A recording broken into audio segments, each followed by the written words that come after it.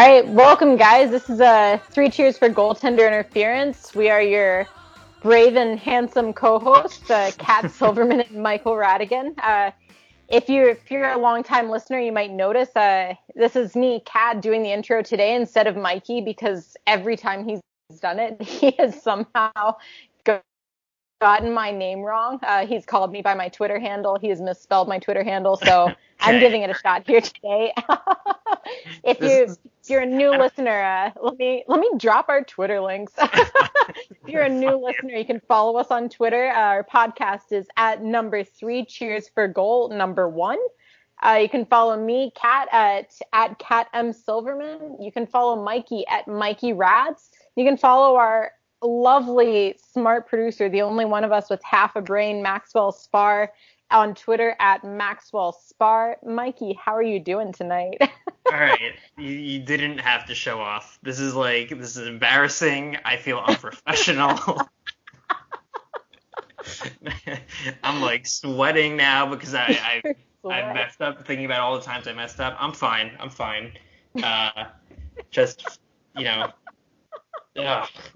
disgusted with myself. I want to go home.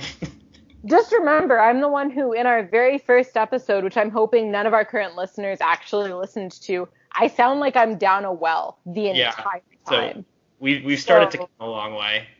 Now we're on even footing here. I shouted at you from down a well for an episode. You got my name wrong a couple times. We're good. How are you doing? I'm good. September. Yes, it is September, right? Yes, it is September. We're a week into September. You should have made a "Wake Me Up When September Ends" joke. I don't like Green Day, though.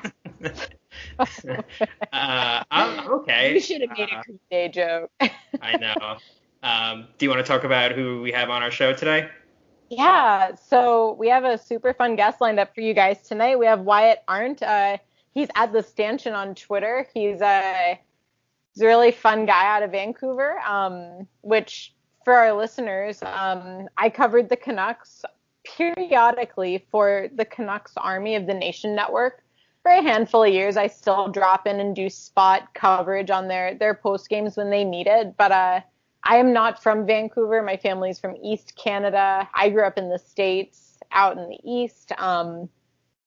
I am not a Canucks fan. I actually grew up a Bruins fan. And so somehow a lot of Canucks fans really, really started to dislike that I was getting to cover them, and that I was getting to point out that Jacob Markstrom used to have a really gnarly habit of allowing a goal in the first 3 minutes of the game, and got real mad at me. A couple of them tried to look me up online, tried to find my street address, my employer's phone numbers, stuff like that. It was really fun. Nice.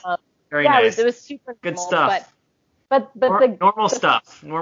Normal stuff. But the good outcome of that is that I met a lot of really awesome people in the Vancouver media market. I met the late Jason Botchford.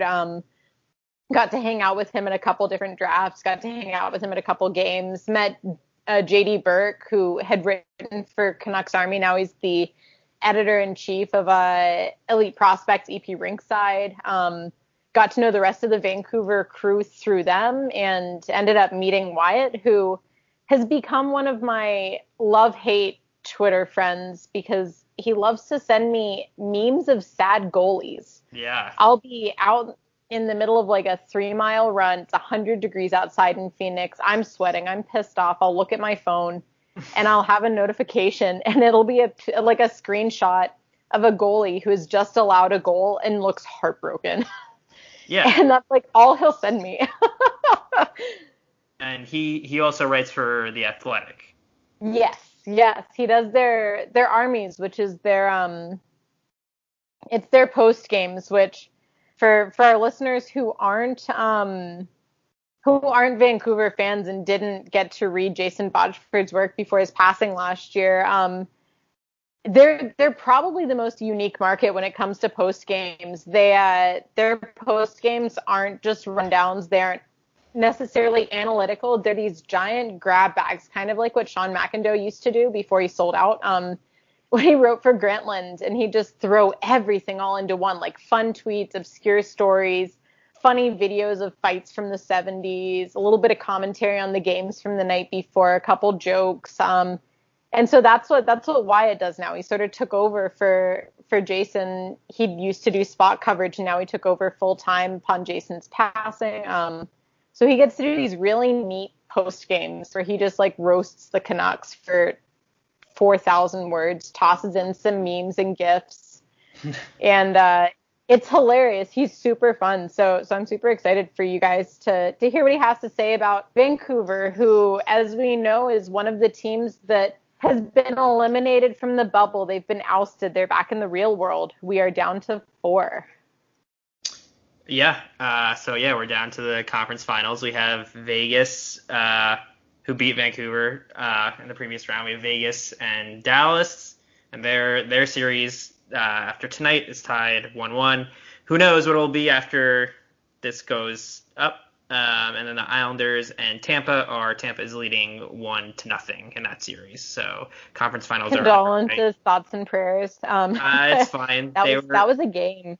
Okay. So like I said in the interview, Islanders went to 7 with Philly.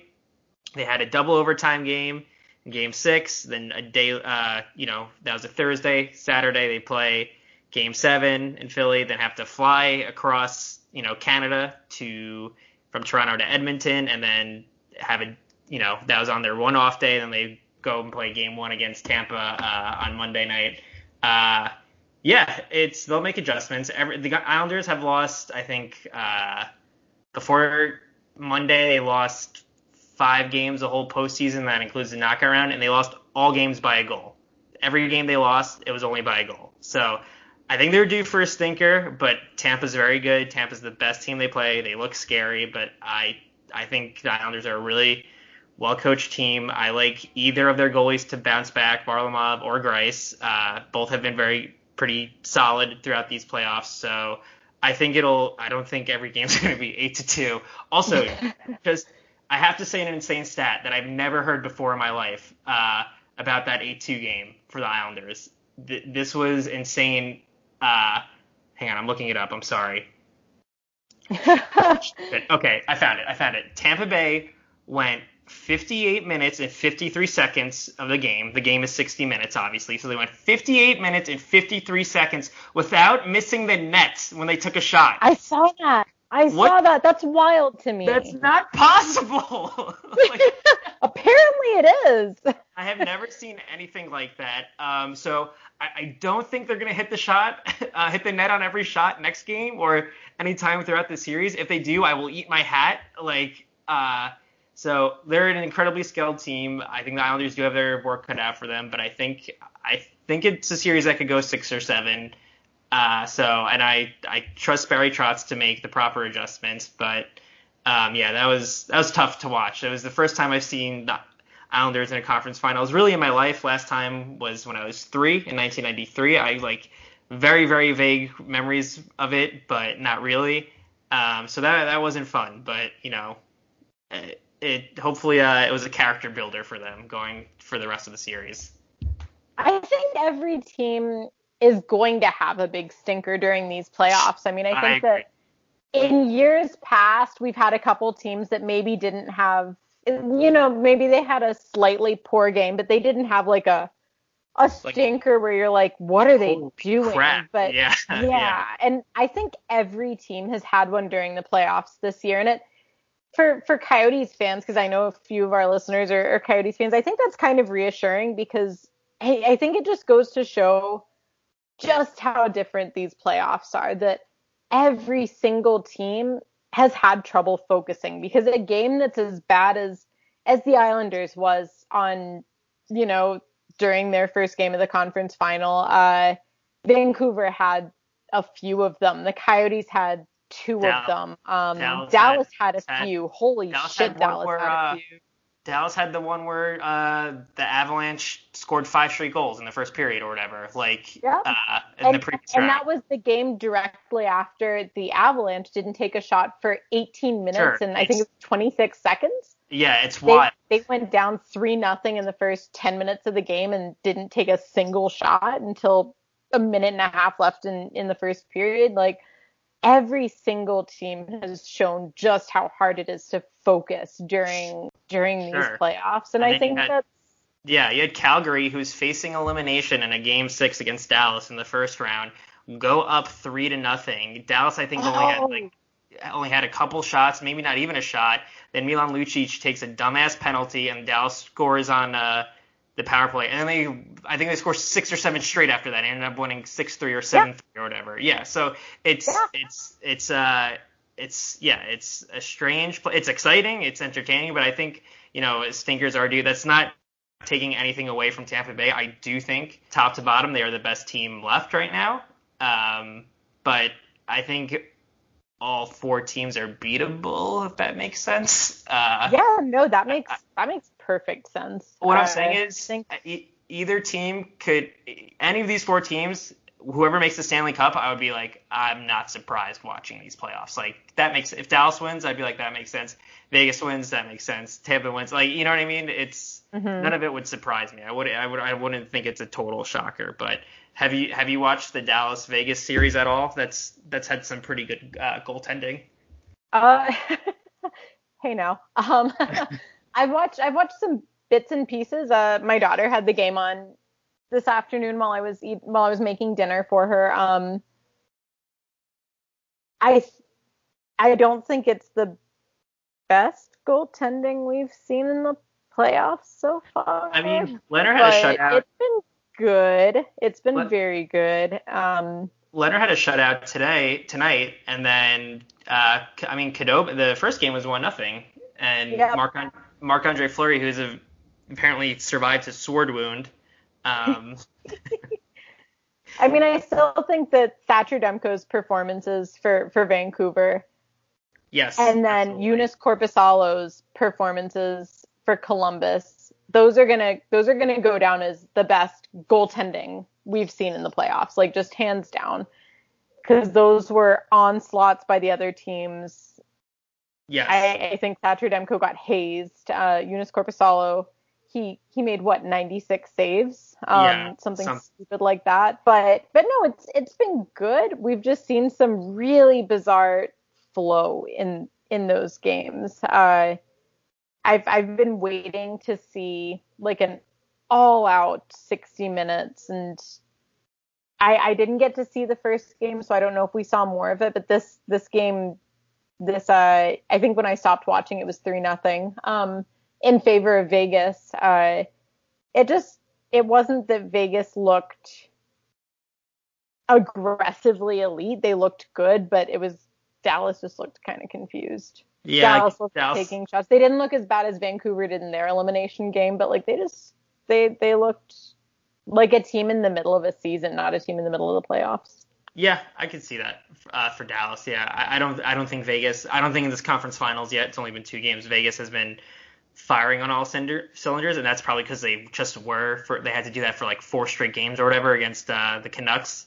You know what I mean? Like to finally beat Demko, who was just like obviously it was a brick wall for the 2 games he played. Was it Game 6 and 7? Or was it 5, 6, and 7? It was 5, 6, and 7, right? I think it was 5, 6, and 7. Yeah. And he was unbeatable almost. Like he was so good. He was so incredibly good. So before we cut to our interview, I do want to ask you. So Varlamov and Greiss, both pros goalies. Varlamov has played a majority of the playoffs for the Islanders, and he's played pretty well. He's played well. Greiss did win them Game 7 against Philly. Both played in Game 1 against Tampa. Neither of them played well. You really can't particularly blame no one played well, but who would you go with in Game 2? That's tough. Because, I mean, looking back at Varlamov's career history, I don't think he's a guy that you ride hard. I think he's a guy who plays his best when he gets a little bit of time to rest, and these playoffs have not given him that. And he's looked great. Like he's had some really good games, but I don't want to see them reach a point where he has to play every game of the conference final and then potentially make it to the Stanley Cup and have him just gassed. Yeah. But that being said, I mean, I don't know, if you play Greiss and he happens to not play as well in game 2, you're down 2-0. And then you have to go back to Varlamov. And then going back to Varlamov. And so it's tough. I think that I would probably play Greiss just to give Varlamov a little bit of an extra break, because he plays better when he's had a chance to rest and recuperate. Like, that's just historically, that's how he's played. He plays better when he gets a little bit more rest. But I agree with you like 100%. When the Islanders started off, they, at the beginning of the season, they went on their 17 game point streak. They were going back and forth between Greiss and Varlamov. It was like split every single game. Greiss would start one, Varlamov would start one. Greiss would start one, Varlamov would start one. So I think and both goalies were playing particularly well, but I think that's especially true for Varlamov. He played great against Florida. He played well against the Capitals. Philly, he had some good games, but then he started to falter. You saw him falter a little bit, and then that's why they went with Greiss in Game 7. So, and I think Greiss is a little more aggressive in his crease. He comes out a little more and is a little more aggressive, and I think that's what you kind of need against this Tampa team. I think you need to be kind of aggressive. So I think Greiss is more of a bit of aggressive goalie. So I would go with him for Game 2 and try to see what happens. I hope he can steal that game, and then maybe you go back to a rotation. But I don't know. That's tough.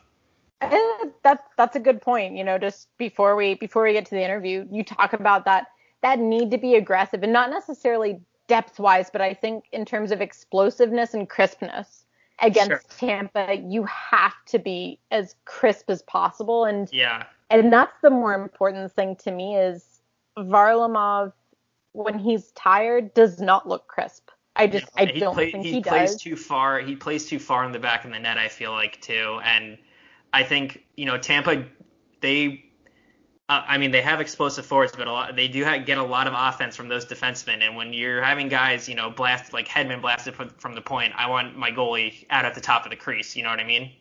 Ooh, I kind of disagree on that. I'd rather see a goalie, against Tampa, because they have they have such good vision, right? They're a team that their forwards have been playing together for so long, and we've seen them sneak behind the goalie and tap it in backdoor how many times? I mean, Nikita Kucherov is unbelievable at scooping up those rebounds, circling behind the net, and then tossing it in off the goalie's shoulder.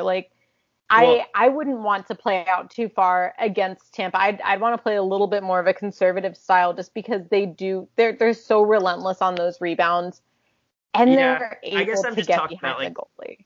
They're also very good at deflections too in front of the net too. Yeah. I feel like. So it's I guess it's just pick your poison with them. The main thing is the Islanders defense has to be better at limiting high danger chances, which they've been good at all playoffs besides, Game 1. So I think regardless of who you put in there, if you're limiting their chances, which is very hard against Tampa, but, their D has to step up regardless who's in net.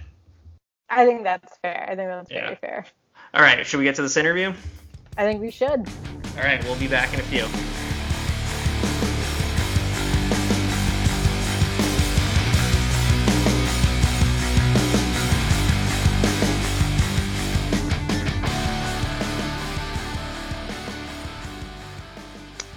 So with us today, we have the current writer of the Armies for The Athletic Vancouver.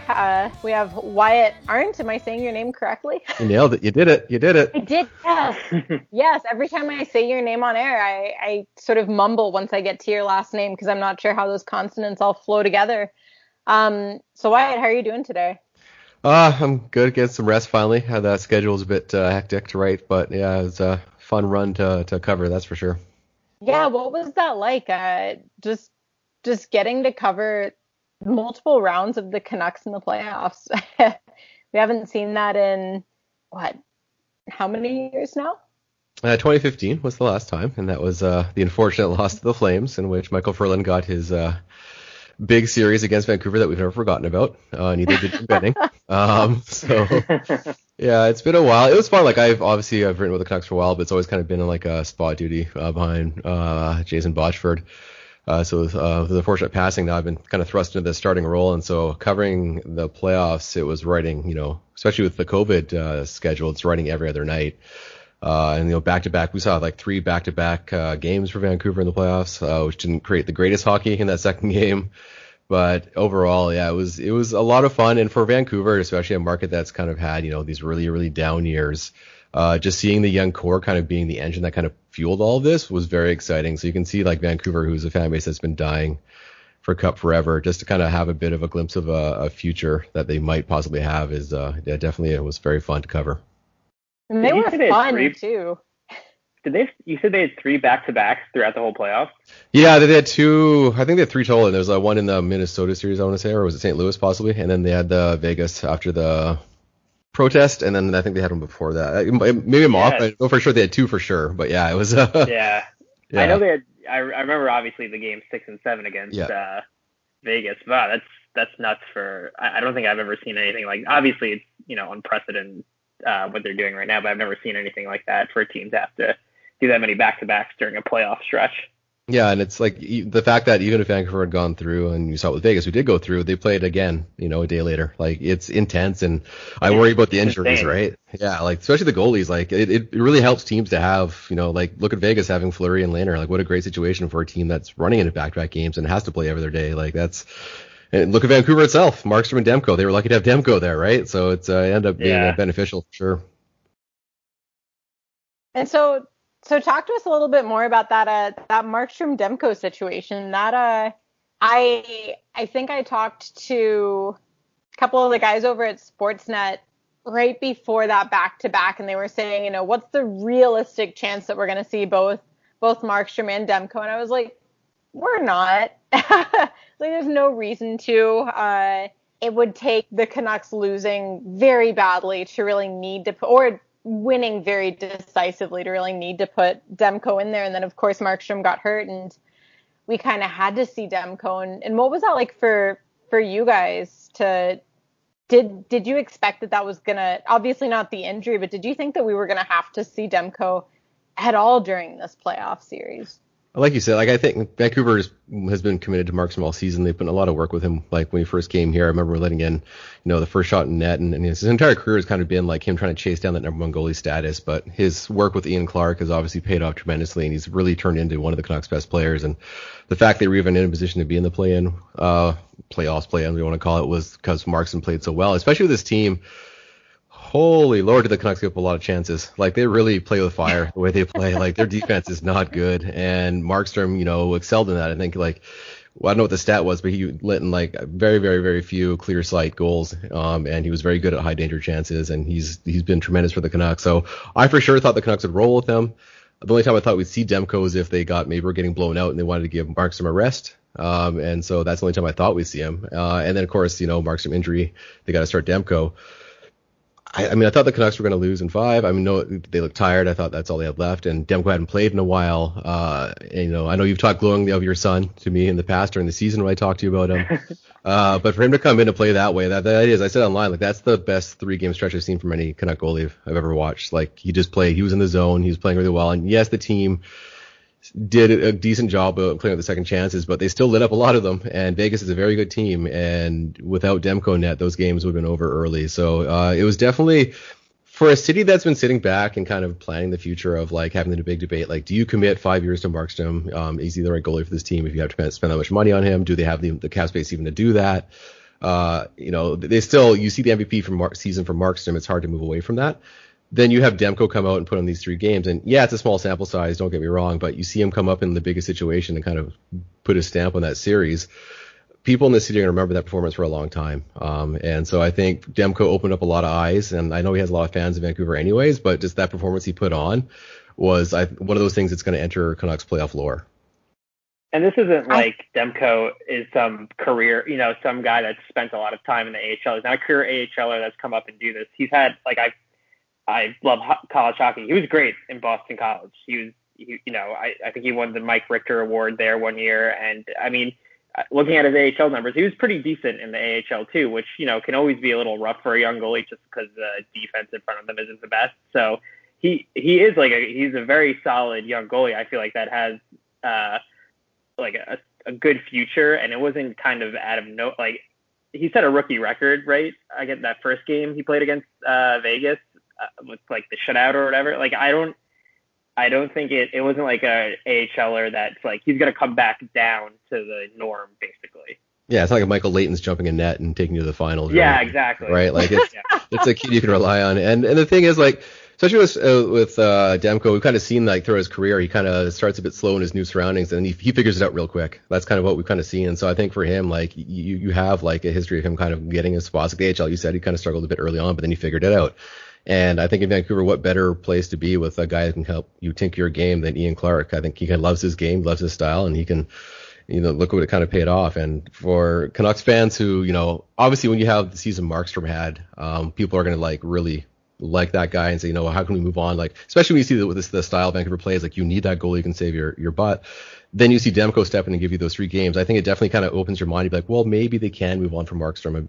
Maybe there is a path down that way. Because a lot of times people would say like, you can't go to Demko. He's not ready. Well, he showed the world that maybe he is. So it's definitely started a big conversation in Vancouver.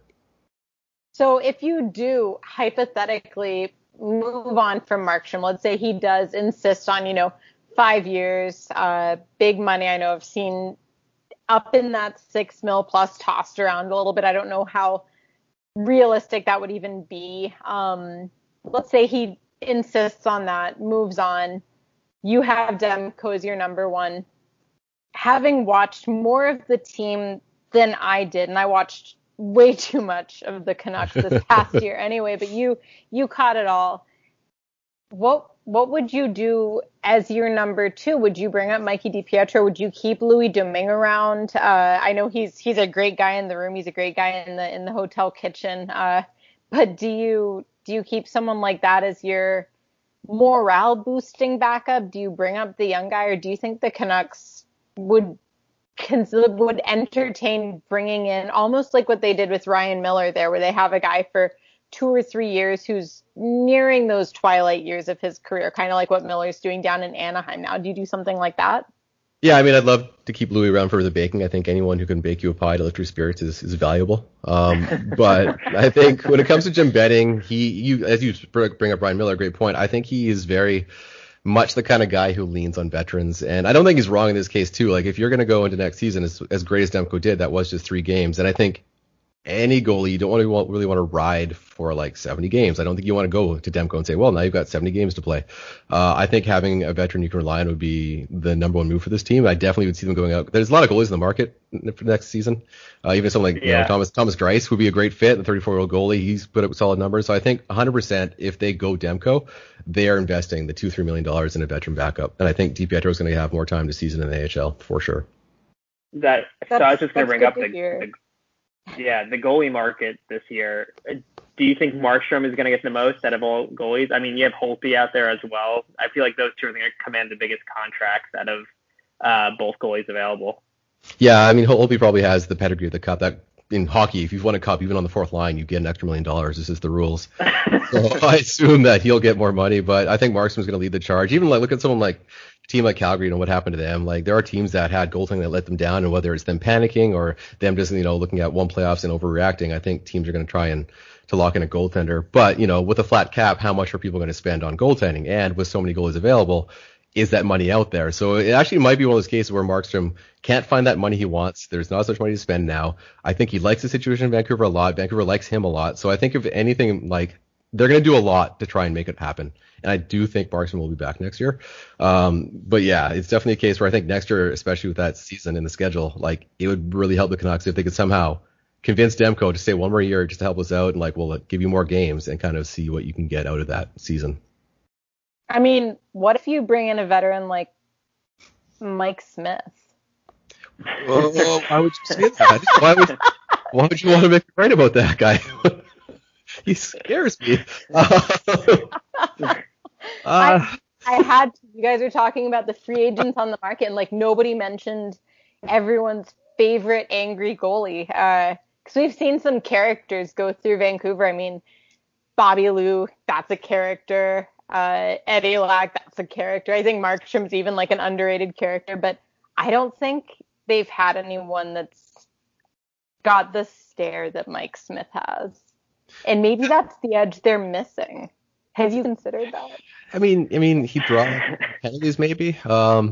definitely makes it more exciting in his own crease, that's for sure. King is flopping. I watched him for 4 years here in Arizona. Master flopper. Amazing at it. Markstrom, like I remember in the World Juniors, I remember just hating Markstrom because he was flopping like crazy. Like he made me so mad, and he's finally got that out of his system. And then Mike Simple come back along and get him back on the habit. We can't have that. Like we got to stay away from that. We got to move away from that. We're growing up. And somebody asked, by the way, if Wyatt were a goalie headed into the third, tied 0-0 in Game 7 of the finals, and he got one intermission snack, what would it be? I would be so nervous and about to throw up that I could only have water. I couldn't eat anything. I used to be playing in net, like in ball hockey and roll hockey when I was younger, and the pressure of it, I would get so mad at myself that I did think what all goalies do when they finally get done with goaltending. I just became a forward and realized how much easier life is. You're like, oh my God, the stress is down. If I lose a game, it's not my fault. That's the goalie's fault. And so, I don't think I could eat anything. It'd be too much. I would be a bundle of nerves. It would be water. I like that. Water. We did get one other question, by the way. Katie Lowe asked us if you've ever lost faith. Oh, have you forever lost faith in Prediction Cats? Are you done with Prediction Cats? Because not only the original Prediction Cat, but interim Prediction Cat myself have gotten things pretty right. I mean, you stepped up. I mean, the problem was on me. Like, as long as it's like brunette cats or like dark-haired cats is fine. It was the red cat, that orange tabby, like that was on me for trusting it. Like that's like a Garfield sitting right there. And why are three cats sitting together just staring at each other in the first place? Something was weird about that entire situation. Why would you trust a ginger? Like right? with no disrespect to Corey Schneider, why would you trust a ginger? Yeah. It's on me. So I trust the black and white cat still. All right. I'll take that.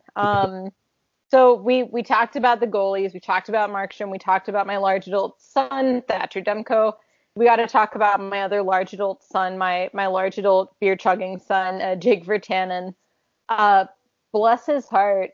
What's going to happen with him? If you're a betting man, is he with the Canucks next year? Do they give him a chance to start somewhere else? Do you think I would say, do you think they'll give him the summer to shape things up? But obviously, I mean, it's not going to be a summer. It's going to be an indeterminate fall off season of some kind that'll take place somewhere that we don't know. I mean, what do you do if you're Jim Benning? And I know that's a hard mind to get inside of, but what do you do about Jake Virtanen there? I think there are a lot more reasons to move on from Jake Virtanen than there are to keep him in Vancouver. Let's go over them. One, I think having less distractions from not playing in your hometown is a good thing for him to be out of the city. I think if you saw her today, like Jim Benning talking about how he expected more out of Jake, which is probably the worst thing he's ever said about Virtanen. It's felt like he's been like precious child this entire time, and that was the first time he's like maybe a bit disappointed in what Jake brought. If you're going to be, selling high in Jake, now's the time because he did put up points last year, and so maybe you get something for him. For a team that's facing a lot of salary cap issues where they got to try and find out where pieces fit, are you going to want to pay $3 or $4 million for Jake Virtanen if you can't trust his production? I don't necessarily think Travis Green is a huge fan of his at times. So I'm not trying to crap all over Jake. I know it sounds terrible, but because a lot of fans love him here, they do. Like you talk with Jake, if you want to get an argument in Vancouver, bring up Jake Virtanen because people love the kid. Some people think he's like, give him time, give him first line time, and he'll like get those goals. And look at his point production. He'll bring up the most like insane stats you've ever heard of just to kind of prove that he's a great player. And maybe he does get better. But I think at this point, at this age, we kind of know what Jake is, and he's not that power forward that goes to the net. He's not a guy that's going to get those dirty rebounds. Like he is a perimeter player who has, takes low risk shots from I don't know why he does them from the corner. He does. He'll take a shot from the far corner, it goes in, and everyone's like, oh great, but then he does it 8 more times. It's like, no, Jake, that's not just win once. Don't do that. I think I would say if I am a betting man, I don't think his future is in Vancouver. So let's say they move on from him.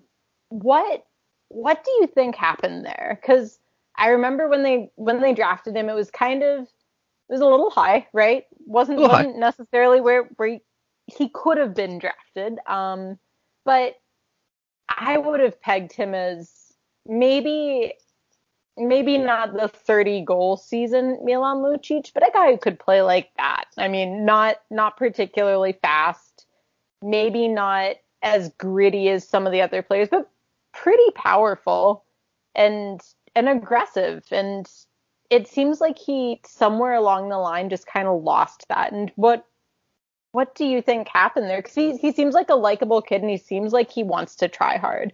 I don't think it's a lack of effort on his part from what we see on the outside. He seems like he loves the game, but something clearly dropped off there, so to speak. Yeah, and you get a point. Like, he's not out there maliciously trying to hurt the team or not coming to camp out of weight. I just think he's just a kid that doesn't have the tool set that, like, some of the other players do, of like the high hockey IQ. And you can see it when he plays on the ice. He's not necessarily adjusting as quickly as other players do. And you can see JT Miller's really took him under his wing this season, just kind of like telling. And he says after every time when Jake has a good game, like, he's good when he plays simple. Like, he has to keep his game very simple, and that's when he's at his best. And we've seen games every once in a while where you're like, is this Jake's coming out party? Like, he'll go to the net and he'll use his speed, because he has north-south speed when he gets it going. We don't see it every game. And I think that's one of the things Travis Green said today. Like, he needs more consistency from Jake Virtanen. And you do, especially if you're like saying, hey, put him on the top two lines. You need him to be not just producing goals, but it's like the same consistent effort. Like Charlie Hustle, Tyler Mott. Everyone loved Tyler Mott's postseason because he's always hustling. The effort level is always there. And that's not always necessarily the case with Jake. And I think for him, he's a kid in junior where he had the size, and you kind of saw it with, like, bring up a Steve Bernier type player. When you're a big kid in junior and you're outweighing your opposition, you can it's easy. You can kind of get away with, like, just running them over, and you don't really have to adjust. And I think once he got to the big NHL, it wasn't easy to hit players, and he had a couple of shoulder injuries early on in his career, and maybe that kind of took some of the oomph out of his hitting game. And he's not the same player, because he used to hit a lot in junior, and that was kind of one of the things that got people excited. This young kid from Abbotsford, he's going to go out and, like, start trucking people in the corners. It just never came to be. So he's just, I think you have to accept him for what he is, and he's a guy that can be your third liner. Maybe you get a second line out of him for a couple of years. I'd love to be proven wrong if he has a great season wherever, here or wherever, but it's just, I've seen a lot of Jake play, and I just think he's just never going to be that smart player that you want out of him to be a top guy.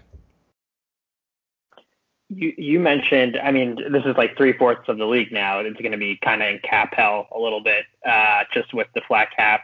But you mentioned, their Canucks defense did not look that great in front of Markstrom and Demko. What do you see them going after any free agent defensemen at all, or even with their cap situation? Do you think it'll be possible, even if they're able to move a forward or two, like you mentioned? I hope that, I mean, if anyone saw the end of that Vancouver series, even if they had beaten Vegas, I didn't want to see them play that style of hockey again. Like, it wasn't good for the game. Like, it was, oh my God, Game 7 was depressing. They had, like, at one point, Tyler Myers hunched over and just, like, glided towards the zone while a guy took a shot in front of the net. Like, they were spent. They were done.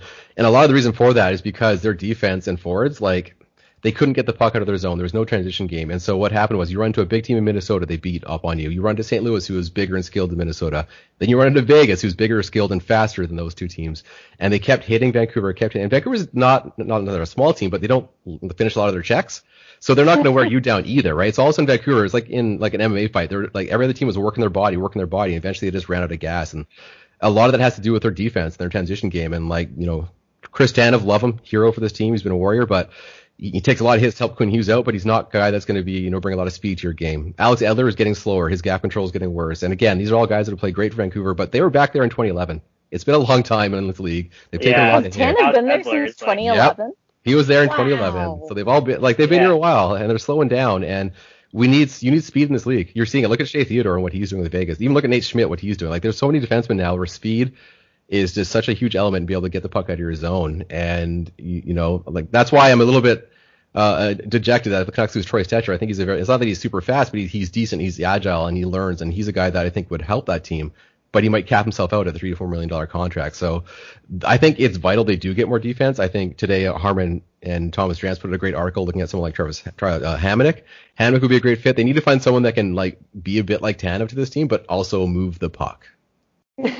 Like, because again, watch Game 7. It was so horrifying to watch this team not be able to get out of the zone. Their bottom six, which we haven't even touched on, is a horrifying black hole of a mess of contracts of players that are slow and can't get the puck out. So, like, this team. Talk about Louis Eriksson. Sorry, I know. Yeah.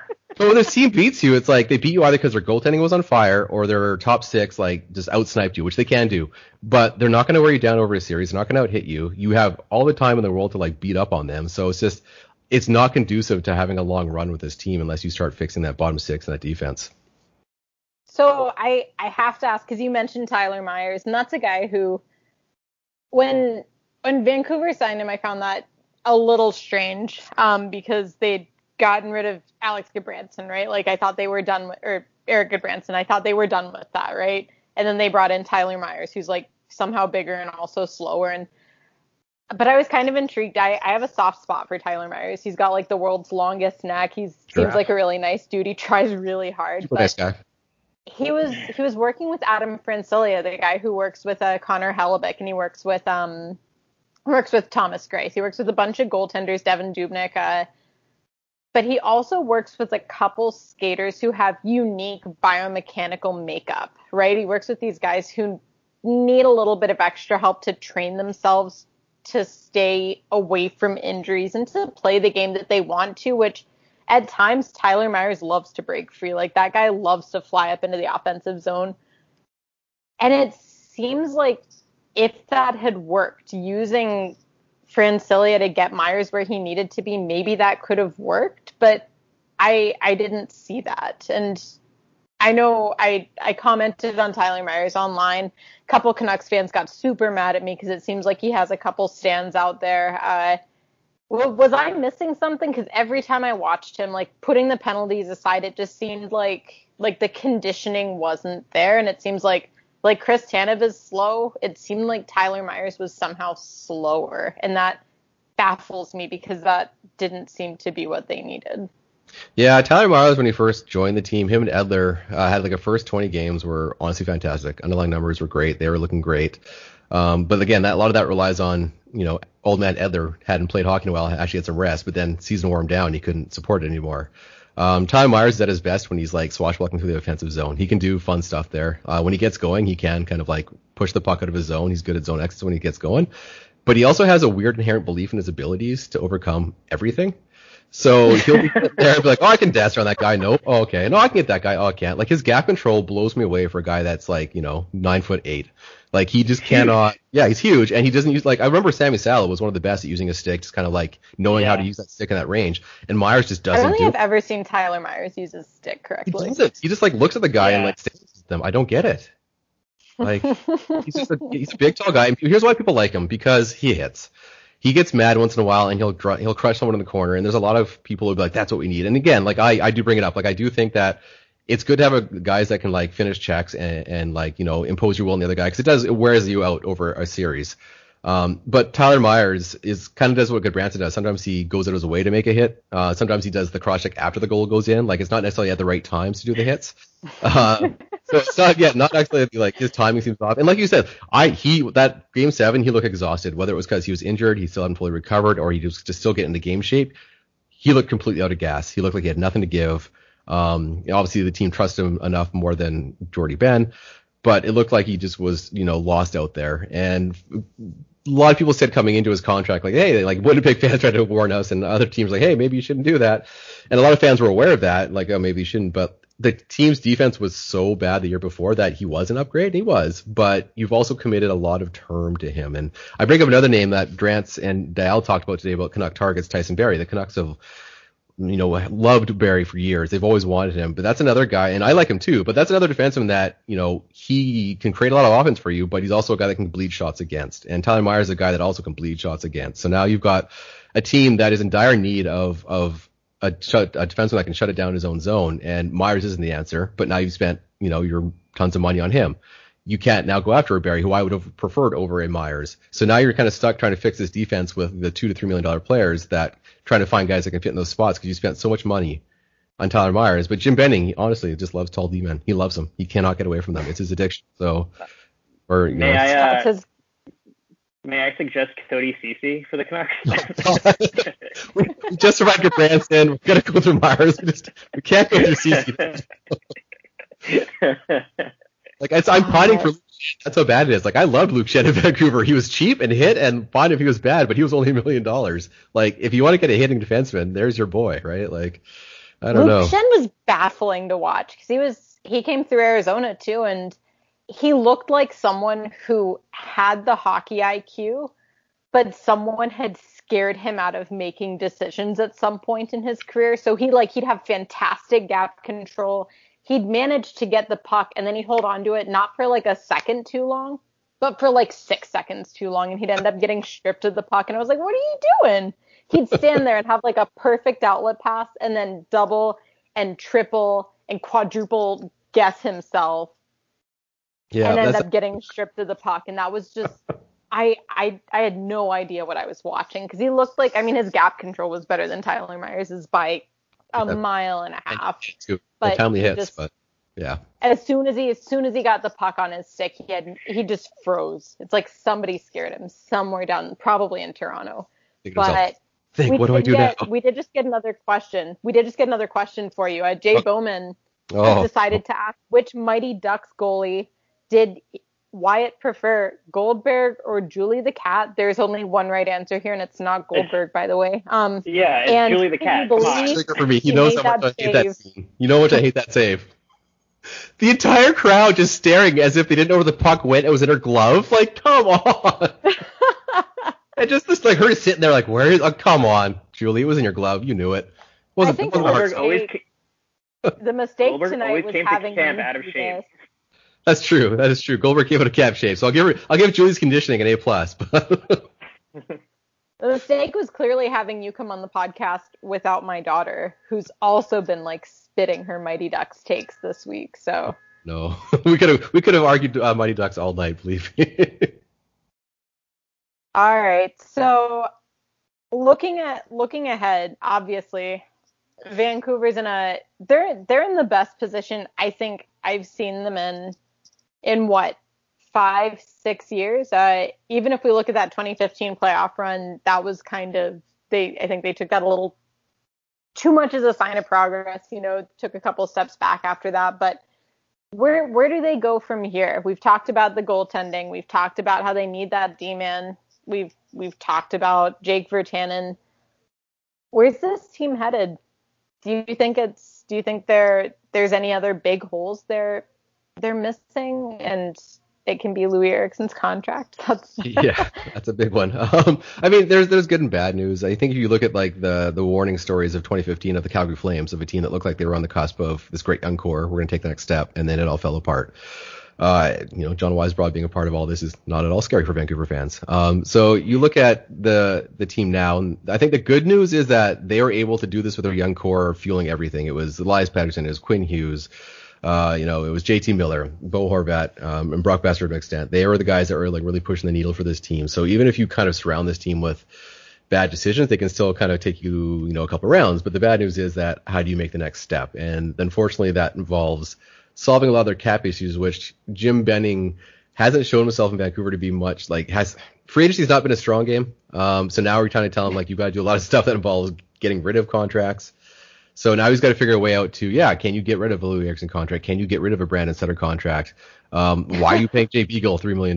Like, even what Roussel, who I love as a player, and talking to him, like, I can't believe I forgot about Brandon Sutter. Yeah. I didn't even mention him. That was a whipping boy for a while there. I feel like he's sort of faded into in the list of problems, he's no longer even in the top 5 or 10. And that's amazing to me. That kind of bleak. Yeah. Yeah. He had a good series against St. Louis. So like people are like, oh, look, that's the real Brandon Sutter. But then, St. Louis wasn't necessarily fast. And then Vegas comes along and you're like, oh yeah, Brandon Sutter's still slow. So it's one of those things where, like, even Adam Gaudette, who like fans loved in this year, like he, didn't do a whole lot in the playoffs because he's a young kid. He's not ready. And like a lot of people are like looking at the roster going like, oh, Puck Colson will jump in, Hoglander will jump right in. And like, Rathbone's going to be a great player. Like a lot of people kind of overestimate that these players will come in and make an impact right away. Like Joe Levy, he's ready to go now. Like, okay, well, a lot of times it doesn't work that way. If you look at any team's roster or any draft page from like 5 years ago, you look at like the success rate, it's very low. The NHL is a very hard league, so it's not like you can just jump in and get these bona fide players right away. So Vancouver's got to find a way to move that money, and with a flat cap, it's going to be tough. So Vancouver fans who are worried that Jim can't pull it off, yeah, there's probably a good reason to worry about that. Like even if he was the most astute trader in the world, our team's going to want to take on contracts. Are you going to want to like, what do you have to pay to get rid of Louis Eriksson's contract, right? Like everyone goes with the fancy idea of like, Ottawa will take your contract. They're the garbage hole. Give them your contract. They'll be happy to get to the cap floor with your contract, but it's not going to be that easy. So like, look at what Toronto had to do to get rid of Patrick Marleau. Like it's just, and Patrick Marleau was far more valuable at the time than Louis Eriksson is right now. So I don't know. It's going to be tough for Jim Benning, but if he wants to fix this bottom six in defense, it all starts with making room in the salary cap for this team. Do you think that You talked about how some of these guys fell short of expectations during this playoff run. I know that the argument of whether or not these playoffs have an asterisk next to them, like, fuck that, we're done with that argument. But do you think that the performances from the playoffs deserve a bit of an asterisk next to them just because of, like you said, they had so many back-to-backs in weird situations and they're playing in the bubble after having this big break? Do you think that the playoffs were a good evaluator of who was ready and who wasn't? Yeah, I put an asterisk on this playoffs for being harder to win. Like, look at the team Vancouver. Say they magically won the cup, they had to win a playoff round too to get in the first place. Like, it's definitely a tough scenario. The fan crowd's not there. Maybe there's a bit less pressure because you're not having people boo your every move if you screw up. But in terms of like just the level of intensity we've seen, like I think it's like any playoffs. There's going to be a level of luck and chaos to any playoff run. Like we see it every year. I don't think it's any different this year. So I think it's been a fine example of teams. I don't think I would take the results from this year and write them off at all. I'd be like, no, that like even normal playoffs, one team can go on a big run and then disappear for years. That's just the way the league works, right? So I think it's been a lot of fun, more fun than I thought it would be. I think there's been a lot of good hockey out there. There's been a couple of bad games here and there, but overall, I think it's been, I wouldn't put any asterisks on these playoffs. Yeah, that's going into it, I was like, when they first announced it, I was like, how's this gonna work? But you know what, it's been really fun to watch, I think, and they've done a great job of keeping everyone safe, and I think that was also like a huge concern, no players have tested positive for COVID in months, basically, since they've gotten into the bubble. And so, and I agree with you that it does seem like it may be a harder cup to win, but I'm also just saying that because I'm an Islanders fan, so. Okay, yeah. Oh, I'm so sorry about Tampa. Oh, man, did they bring it? It's point. Oh, man. Yeah, that was like, well, that's another thing where they played a double overtime game on Thursday, played a game 7 on Saturday, and then Sunday you got to fly 2,000 miles to Edmonton, which, like, not taking anything away from Tampa. Tampa's the best team they've played all playoffs. Tampa looks like they've exercised whatever demon they had from last year, and they're just like, they're done screwing around. And they dismantled Boston. Who else did they beat? Columbus and those two teams, they were in the round. They're knocking off their teams left and right, yeah. Yeah, without Stamkos. Stamkos is the bad luck thing. That's what it is. And they put up 8 without Stamkos. So, I don't think the whole series will go like that. I think, obviously adjustments will be made. But, so the playoffs definitely count. And if the Islanders win, it counts even more. 100%. I'm on board, yeah. I don't think the playoffs count this year. The Bruins are out. The Coyotes are out. I have zero reason to watch them anymore. My heart's broken. The Bruins being out made it even better. It was just fantastic to see that. Anytime Marchand's sad, I'm happy. Crying Marchand is like... It's a rite of passage now in Vancouver to post that after the Bruins get eliminated. I always forget Vancouver hates Boston. More than anything. Oh, yeah. I always forget that. What's amazing Mark Recchi got a job, and I'm like, oh, I don't like that. How many Canucks fans are fine with me at this point? But I think a lot of them don't realize what team I grew up with. So yeah, I don't think we podcast it enough, and I think we try to ignore it because you're nice. But if you push it too far, if I start doing live Twitch streams in a Marchand shirt, you guys will be done with me. Yeah, exactly. There's a line. Just don't cross that line. Don't cross that line. All right, so we usually, besides hockey, and sorry for taking up too much of your time right now. we always bring up music. So what are you listening to these days? I was listening to last night a 90s throwback playlist, and then I found out that Sum 41, a band that I really enjoyed a long time ago, they had put out like 4 new albums. So I started listening to Sum 41's new albums. Yeah, they had one last year. Yeah, it was pretty good. Did they really? Yeah. Yeah, their lead guitarist came back. Yeah. I saw them a couple years ago, and they played "Does This Look Infected" front to back, and that was pretty. Oh, nice. Nice. Yeah. I clearly didn't get the memo that they had a new album. I was too busy listening to the new Devil Wears Prada album last year, so. I like bringing that up just because I can feel you cringe through the recording, and it It warms my heart every time I feel you cringe like that. I remember Just I make saw me listen to that album more and more every time it upsets you.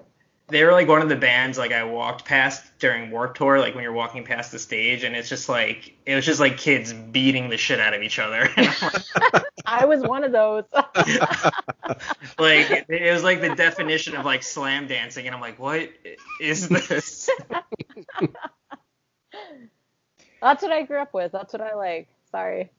All right, and then we also always ask our guests, what do you think was a better like pop punk rock opera? Green Day's American Idiot or My Chemical Romance's Black Parade? Ooh, that's a great question. There's only one right answer, though. But it's Vancouver, and the holiday was the goal song for so long, so I go with American Idiot. Everyone Yeah, says American Idiot. You're correct. That is the correct answer. Thank you. Yeah, and I'm not picking the right guess. I think I'm like 100 for 100 with this question. Like, no, somebody gave us both. So yeah, someone did give Somebody us both. tossed me a bone. What was the last show you went to before the world got on fire? Sorry, what was that? What was the last show you went to before the world set on fire? Show, like movie, concert, or what? Concert, yeah. Oh, I've been in concert a long time. I think the last one I saw was Bon Jovi in Vancouver was there. So I saw Bon Jovi. It's a lot of leopard print and leather jackets that didn't fit as well anymore. But yeah, it was a good time though. Like I enjoyed it. I think the other one was Pitbull. Was also really fun. Pitbull put in a good show. I'll give him that. Pitbull did a good job. Did he really? He did a really good job. Like, he was a lot of energy, man. He was Tyler Mott. He came out there, did a lot of good things. But yeah, it was fun. Pitbull is Tyler Mott. Wow. Yeah, he is. He's don't pay him too much, but he's got energy. Mikey, what was the last show you went to? Was it Against Me? Me? Yeah. The last show I went to was this band called the Menzingers, which are like an alternative punk band they're from Philly. They're for like, it's like washed up late 20, 30-year-old music. So it's like the band. Right up your alley. Yeah, you stand in the back and drink a PBR and salt. Speaking of Tyler Mott, did he kill Jordan Bennington? Oh man, Bennington looks so sad. That was great. Vancouver fans have a huge rivalry with him just because he had those comments about how he thought he should have won the Calder. So he's been like prime meme material for all of Vancouver. So seeing him just get people really don't like him, huh? They hate him here, man. Like he was the number one source of a lot of chirping, a lot of trash talk in Vancouver. So to have him and he put up horrid stats, the worst of any goalie this playoff round. He just he was not into it. So I think that was, Bo Horvat toe-dragging past people and scoring on him. It was like every goal seemed to go under his blocker stick side. Yeah, it was not. And they just traded. Yeah, Allen's gone to Montreal. To Montreal, that was a weird trade too. I think. I kind of liked that trade. Yeah, I mean, I get it. Like in terms of like a workload for Price, maybe because he is getting older, right? And you don't want your goalie to play 70 games anymore. You kind of want a 1A, 1B type thing, but I don't know. He's making kind of a lot for a backup now, right, Alan? Yeah. Kat wants goalies paid. You can't talk to her about this. She wants all the goalies to get all the money. Eddie Lack was on Twitter today saying that Markstrom should be paid. They're all sticking together. I mean, typical. So here's the thing. Jake Allen, one of the weirdest guys I've ever talked to. Like, easily weirdest goalie I've talked to. Anton Hedman, who's like a different type of weird. Anton Hedman talks to you about the meaning of life and why he became a goalie because he didn't want to play out anymore and he kept like skating back to the crease until his coach finally let him stay there.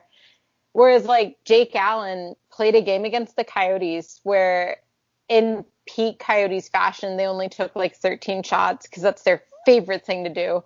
And we asked him about it. We were like, does it make it we kind of fed him, right? We were like, does that make it harder to stay in the game? Did it make those saves that much more important when you did finally get a shot against just getting these big like 2 and 3 and 4 minute stretches in between shots? And he just blinked at us really slowly, kind of like a sleepy camel or something. And he went, I'll be totally honest with you guys, when I'm playing a game, I don't know what the score is. I don't know how many shots I faced. I don't even look at it. I don't know if we're winning or losing. And I was like, what the fuck? Just the weirdest answer anyone's ever given. Nice guy, but like just super bizarre. So like I'm happy that he's getting out of a situation where it's not even just about him whether he's being paid enough or not. I don't care at this point, but in St. Louis, he was not going to be the starter. Like he's not starter material. He does well in a tandem, and they just kept trying to push him into that role, and he kept saying like, no, thank you, please, and handing it back. And I think at that point, they have a couple other young guys coming up in the system in St. Louis, and at some point there was going to continue to be that rivalry there. My biggest question now is Jake Allen's goalie coach was David Alexander. Like that was his summer guy. That's who he kind of like bringing Ian Clark in to help with Vancouver, and bringing when they brought John Elkin in Arizona. That's the summer guy for Mike Smith. They brought him in to try and help Mike Smith out. They brought David Alexander in to try and help out Jake Allen, and now he's going to be in a different country with a different team, with a fan base that is not necessarily known for being gentle. I think that's hazard pay for him at this point, is dealing with the the Montreal fans for whatever they're going to throw at him. But he's only going to be there for the 2021 season. He's a free agent after. That's my guess. Yeah, I don't think he'd stick around longer, but Montreal had to do that. I mean, Keith Kincaid is. And I'll get roasted for this. I don't care. Keith Kincaid's not an NHL goalie. He's kind of an NHL backup at best. I think he's a tweener. He should be in the AHL most of the time. It's a New York boy right there. I know he's a New York boy right there. He's not a good goalie. Didn't he beat Eddie Lack for a job? What are we saying here? Yeah, he. When they brought him in Montreal, and everybody thought he was the savior, and he played like one good game, and they wanted to oust Price. And so it's nice seeing like a legitimate number 2 come in with Carey Price, because they keep trying to play these AHL guys behind him, and I just don't think that's how it works. But now you have almost $15 million wrapped in 2 goals. Okay. That's okay.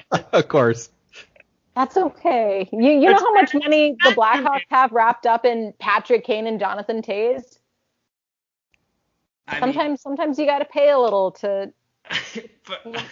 Okay. Okay. Sure. Okay. All right. So I guess moral of the story is, pay your goalies. Yes. Whatever they want. Just whatever they want. Blank check. We'll sign it. Blank check. But they just long ago, it worked out real well here. Still paying for it to this day. Poor Lou, like he's never gonna live that down. When he retired, my buddy, guy who got drafted by the Canucks ages ago, he and I were sitting there talking, and he was like, "Hey, look, Luongo just retired." And we look at Twitter, and sure enough, he'd retired. And we looked at the comments, and the first 15 were Canucks fans yelling at him about the cap recapture penalty. And I was like, never change, guys. Yeah. How's that his fault? Yeah. It's not his fault. But before we let you go, since we're talking about goalies making money, and we talked about Mike Smith and his scary eyes, I'll let you go on your prediction. Who is going to sign Mike Smith this offseason, and how much are they going to pay him? Who is desperate enough to want Mike Smith? I don't know if we assume Ottawa is desperate for all this. No, who's going to sign? It's possible. That has Ottawa written all over. I feel like that's an Ottawa signing. I don't know if a playoff team is going to want to invest in Mike Smith at this point. I'm going to stick with Ottawa. Yeah, Ottawa. Yeah. 1.5. I think Craig Anderson's done, and I think Craig Anderson's like, I've had enough, and God bless him, because he's I think that is Mike Smith all written all over it. That's spicy. God, what a way to end. I love that. All right, well, we'll let you go here. Thank you so much for your time. Where can all of our listeners, all 5 of them. Where can they find you? Where can they find your work? Where can they find you on social media? You get me on Twitter at The Stanchion. I won't bother with Instagram because it's just pictures of my dog. And then I write for The Athletic, but I just do the game Army recap, so there'll be no writing for a little while. Been a bit of a break. So, for now you can relive that Game 7 of the Canucks versus Vegas. If you want to hear about a recap of like 14 shots, it's pretty good. Are you done watching? Go ahead, so until you write your next Armies, in the upcoming season, does that mean that your Twitter's just going to be sad goalie memes? I'm sending sad goalies to you every chance I get. Anytime I see, especially when it's Lundqvist. Something about Lundqvist when he's sad. I love sending him the most to you. I don't know why. God, that's the most heartbreaking one too. Because he looks so desolate. The only one that's been sadder is when Corey Crawford lay there across the crease when he scored that last goal, and he's just draped there. Like, I'm done with this shit.